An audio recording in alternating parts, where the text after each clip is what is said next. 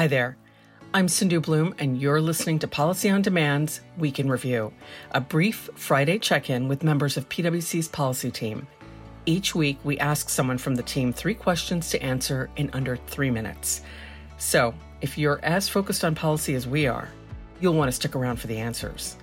And come back next Friday for more. Welcome to Policy on Demand's Week in Review. I'm Janice Mays. What would you tell clients are your takeaways from this week?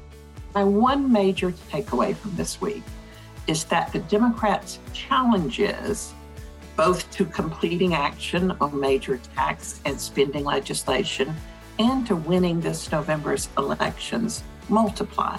Those challenges multiplied because of the conflict in Ukraine. I still think they have a path forward on Build Back Better, but inflation increasing, gas prices going up, and the general public's angst also going up, it's not going to make it easier. Their runway is both shortening and narrowing as they move ahead. Which question related to policy did you get asked the most, and how did you respond? I was asked most this week whether the Congress will act quickly to postpone or repeal Section 174's mandatory capitalization of research expenses. My answer is maybe. I think the first quarter will be very difficult. There is a slim chance they would include something in the appropriations measure. In the second quarter, I think the chances grow slightly as the Congress considers its semiconductor competition legislation called USICA in the Senate. This would be a good fit there. And then I think it is more likely in the second half of the year, either in the Build Back Better legislation or in a simple extenders package toward the end of the year.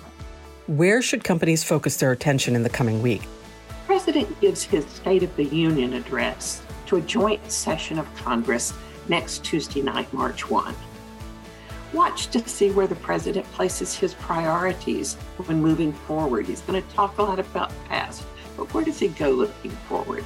Does he emphasize the need to pass the Build Back Better legislation with its policies, or does he focus his attention more on bipartisan efforts to do smaller policy agenda items?